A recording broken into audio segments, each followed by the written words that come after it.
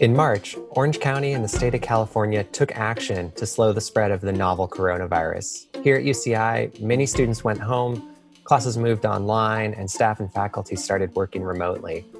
Now, UCI is starting to re-engage operations and plan out how to bring more people back to campus. In the process, we're fortunate to have some of the top public health experts in the nation working right here to help guide us through this transition. Welcome to the Anteater Insider, where you can get the inside scoop on all things UCI. I'm Aaron Orlowski, and today I'm speaking with Bernadette Boden-Albala, the Director and Founding Dean of UCI's Program in Public Health. Dean Boden-Albala, thank you for joining me today on the Anteater Insider. It's a pleasure to be here. Thanks so much, Aaron.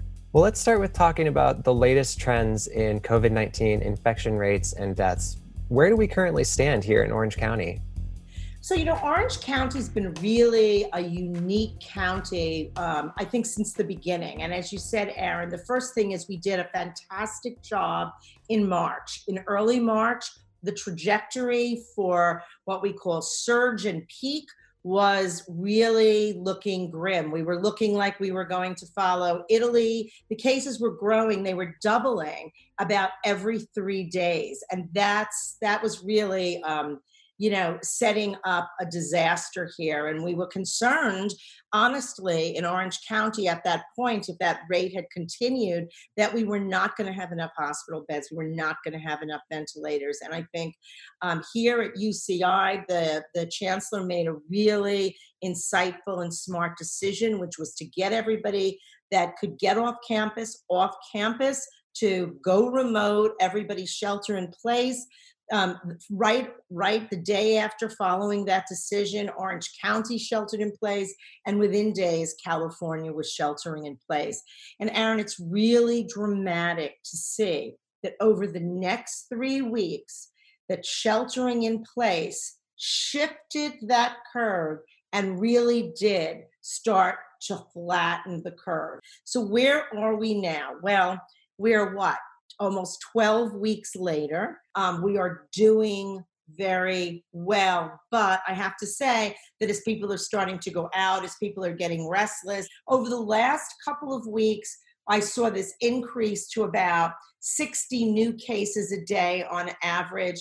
And that has crept up now to over 100 cases a day on average. And we had a real high the other day, close to 200 cases. Now, a couple of things could be accounting for that. One could be that we have much more access to testing and people are getting tested, and that's really good. The other thing that could be accounting for those number of high cases is that we've really, like other counties across the country, we're really getting hard hit at nursing homes. And so that can be also accounting for those cases. It almost seems like the fact that the shelter in place worked is making people feel almost overconfident, and maybe someone starts to wonder, well, the infection rates aren't that bad. So why can't I just go out and head out? And it sounds like what you're saying is that, well, all those shelter in place and other measures, they worked, and that's why we're not seeing these high numbers. They were, and that's what no one seems to understand. There was huge behavior change here, and because of that, we were able to halt transmission in many places across the county. It's a system of sort of checks and balances, right? We understand that we have this really nasty virus, but we also want to live our lives in some way. We can't shelter in place forever. And so here's the important thing. When we move out of sheltering in place, we have to be extra vigilant, okay? So we have the opportunity, yes, you can go out. Yes, in some places you can go to a restaurant, okay? But that means that you have to take more precautions, okay? We're not back to life as totally normal, life as usual yet. So what are some of those extra precautions that people need to take as they start to head out into the world again? So we know a couple of things. We know that there's this approximately 6-foot barrier that we need to really be careful of. We have to continue to wear masks. There's a lot of data to suggest that being outside is better than being inside. So wear a mask, be outside. The other main way, besides air droplets, the other way that you can get COVID is touch. Some people don't touch their mail for 4 days and then bring it in and open up their mail. I have to say, I go out, I get my mail, and I bring it back into my house, okay? And I open my mail up. But I do keep my groceries, why not, out in the garage a little bit unless they're perishable. And I do go pull into my garage, and when I get out, I have gloves on if I've gone to a store, and I take the gloves off and I just throw them away. And I have, I do a change of clothing, by my washing machine in my garage. It makes me feel better, right? Masks are things, you have a good sense of putting them on. It's there, right? And I'll tell you something else. I always wear glasses. I always wear sunglasses or the glasses I have so that I don't touch my eyes, because what we're trying to do, if everyone remembers, we're trying to keep the virus away from our mouth, our nose, and our eyes. I go to the supermarket and everybody has their masks on. Excellent. But then everybody's touching everything all over the place. And it's fine. You don't have to wear gloves. But if you don't, you have to be vigilant. You've got to get to your hands and thoroughly wash them with soap. Soap is my favorite. And I carry soap with me everywhere. You touch something, somebody else touches that, okay? And this happens all the time. And then you have an itch on your face and you scratch it. And there you go. We should make sure that we help our businesses, we support our local businesses, but still keep stuff to a minimum. We don't have to go to a mall every single weekend. Order online from the stores. It's important. The more contact you're with people, the denser the crowd of people that you're with, the greater the likelihood that you will contract this virus.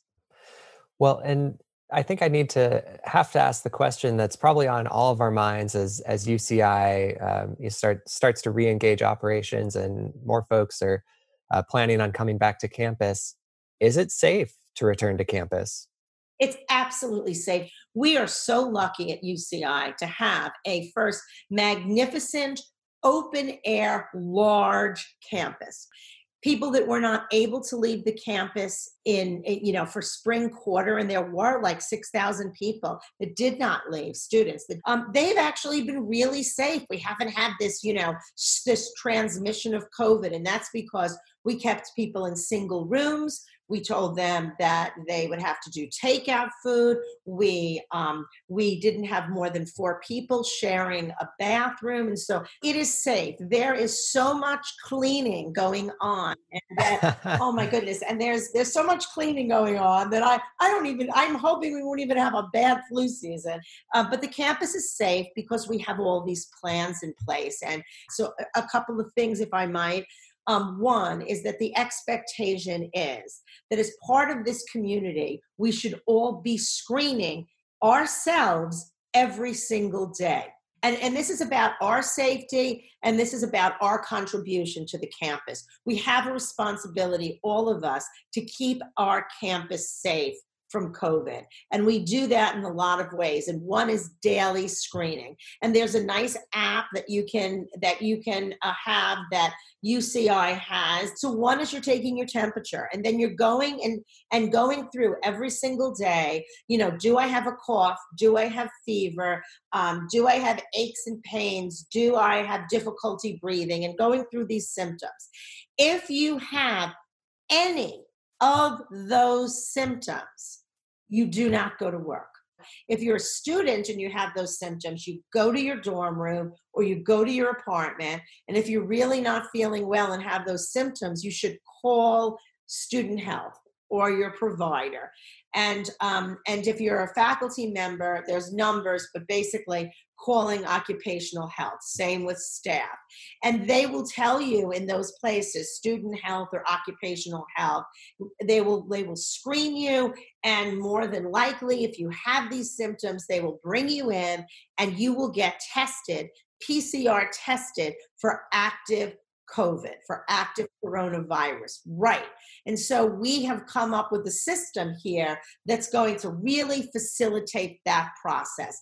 So it's better, we think the evidence is better to screen and be really vigilant about getting people who are symptomatic tested versus just testing everybody.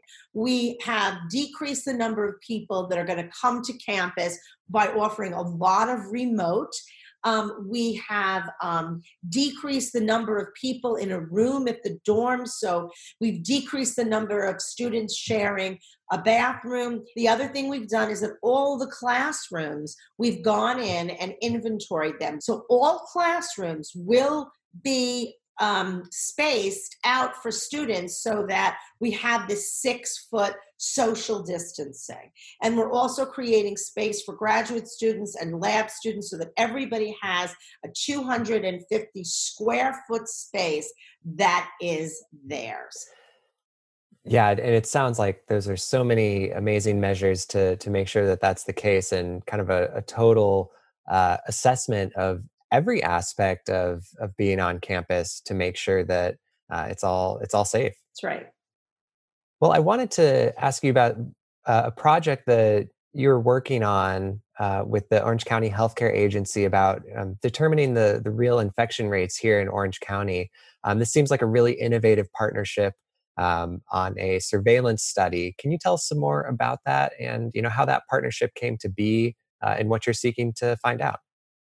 Yes. So Orange County Healthcare Agency has really been a fantastic partner to us in public health and to UCI overall. Some of the early partnerships included things like modeling, right? How bad is COVID going to hit us if we do nothing? If we do something like shelter in place, what does that look like? And so we have a team of people, and we're still modeling every single day because this could still come back if we ease up too fast or we're not vigilant. The number of cases will continue to rise. We don't have a vaccine yet. So one of the things that we really want to understand, though, because nobody really knows this, is how has COVID spread throughout Orange County? And COVID is really, in a lot of ways, a very local disease because density of population movement, use of public transportation is very different in different counties. And so what this testing will do is will allow us to say, in this population of Orange County, who has really sort of seen COVID, who has encountered it, and whether they were symptomatic or not. If they have antibodies, it means that they have actually encountered the virus to such an extent that the body has made antibodies. Again, there are going to be people who have no memory of ever having had something like COVID, and because it was mild or they were asymptomatic. But what we can do is we can get a representative sample. And so what we have to do, Aaron, is we have to go and randomly sample people. So how do we do that? It used to be easy when everybody had a phone. We would do something called random digit dialing or a landline. We could get people that way. And I was engaged in all of my study, all my work has actually been doing this kind of random sampling. And participation means, just like we're doing with COVID all over the county, we drive up and drive through. You put your hand out.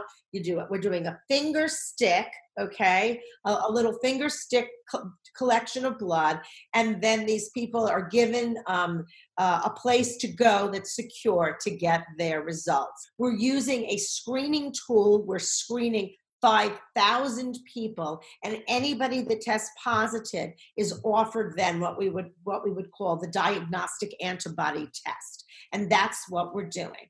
And so we can't tell you where because we don't want you to come unless we've called you, but we want to do this right. The pinprick blood test that's being used, that was developed at UCI, right? Yes, yes. So the pinprick test that is being used is actually really interesting.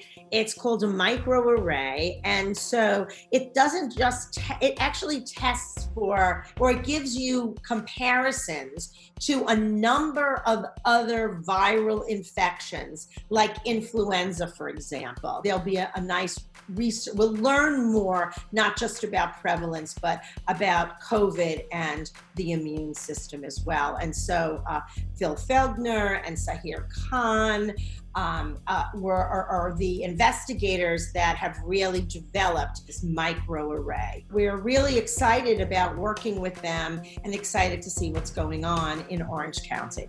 Yeah, and we will look forward to seeing the results of that surveillance study when it comes out. Well, thank you so much, Dean Boden-Albala, for joining me today on the Anteater Insider. We really appreciate it. We will talk to you soon. Great. I appreciate being here. You take care. I'll talk to you soon, too. The Anteater Insider is a production of UCI's Office of Strategic Communications and Public Affairs.